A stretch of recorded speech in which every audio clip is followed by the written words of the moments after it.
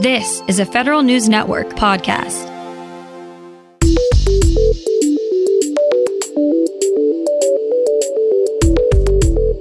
Coming up on today's Federal Newscast, though the Pentagon almost got as much money as it asked for, the actual money it will get is a different story.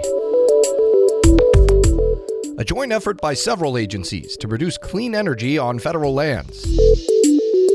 And benefits for federal employees who are killed on the job could get its first increase in over 20 years. These stories and more in today's Federal Newscast.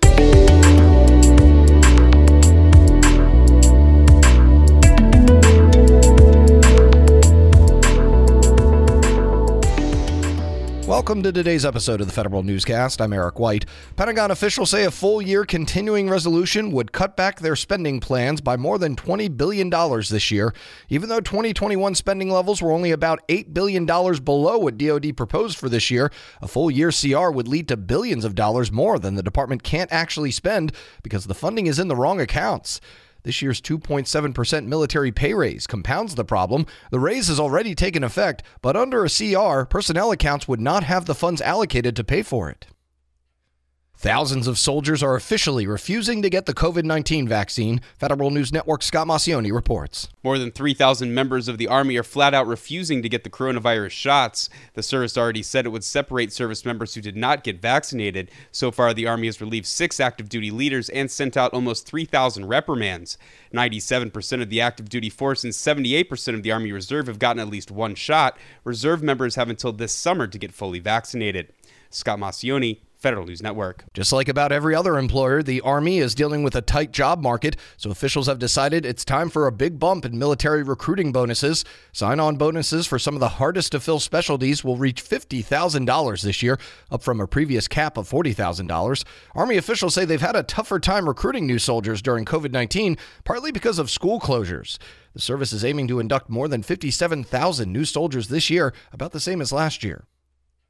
The Navy is prioritizing self-awareness and self-correction in its sailors to better the service. Chief Naval Officer Admiral Michael Gilday released a new charge of command this week. The strategy will incorporate new emphasis on self-awareness in leadership curriculum. The Navy is also revamping its Navy Safety Center into a safety command. That organization will evaluate how the service evaluates risk. DHS is launching a new training program for its employees. Federal News Network's Jason Miller has those details. The Climate Change Professionals Program aims to recruit recent graduates and current Homeland Security Department employees to focus on adapting the agency's mission to climate change and improving its resiliency. Secretary Alejandro Mayorkas says the goal of this 2-year training program is to develop the next generation of climate experts and improve the climate literacy of the workforce. DHS released the first 3 job announcements for current employees and soon-to-be college graduates to apply for. The program will include 10 to 12 students and kick off in June. Jason Miller, Federal News Network. Several agencies will begin working together to advance clean energy projects on public lands. The Departments of Interior, Agriculture, Defense, Energy, and the Environmental Protection Agency announced a memorandum of understanding to establish interagency coordination teams that prepare environmental reviews and accelerate renewable energy decision-making on lands managed by USDA and the Interior Department. The initiative supports the Energy Act of 2020, which sets out to produce 25 gigawatts of clean energy on public lands by no later than 2025. Feds could soon have some new training available to them to help identify products with IT security risks. The Senate passed the Supply Chain Security Training Act this week. It would create a standard supply chain security training program for employees responsible for purchasing services and equipment. The General Services Administration would be responsible for creating the program in consultation with the Departments of Defense and Homeland Security. The Office of Management and Budget would develop guidance for adopting and using the new training. Death benefits for federal employees killed on the job may increase soon. Legislation introduced Tuesday would raise the benefit for survivors by 900% to $100,000. The bill would also increase the funeral expense payment to $8,800. The federal workforce averaged 24 deaths on the job per year before the pandemic, according to the bill's sponsors. If passed, this would be the first change in the death benefit since 1997. Top members on the House Oversight and Reform Committee are asking agencies what steps they've taken to make it easier to help their constituents access federal services.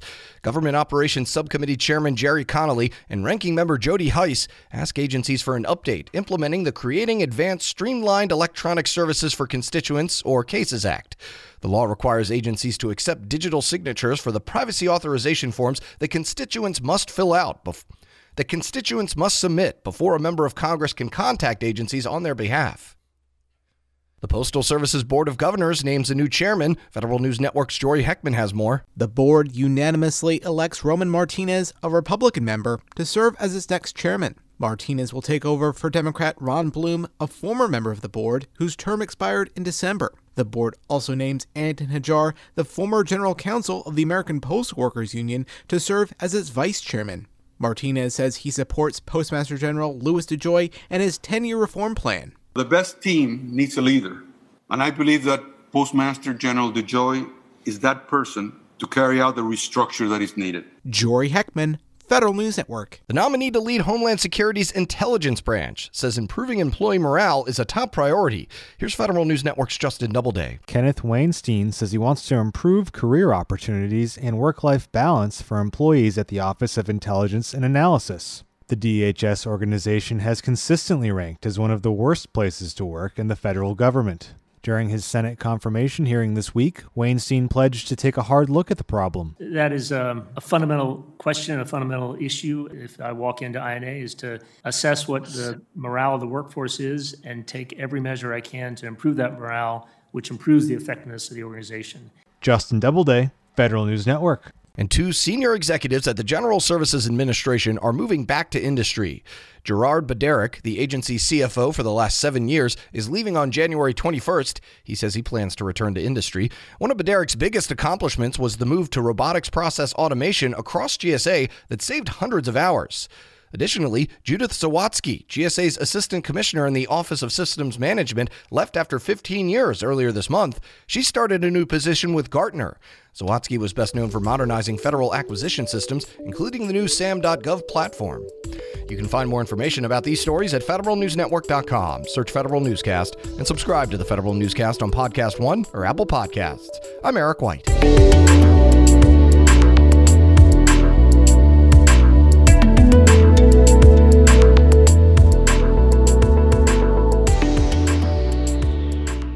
Reconnect with a carpool or vanpool. Even if you're commuting just a few days a week, Commuter Connections can match you with others that live and work near or at the same place as you. Prefer taking the bus or train? There's never been a better time to reconnect with transit. Plus, you have the added comfort of knowing Guaranteed Ride Home is there for any unexpected emergency for free.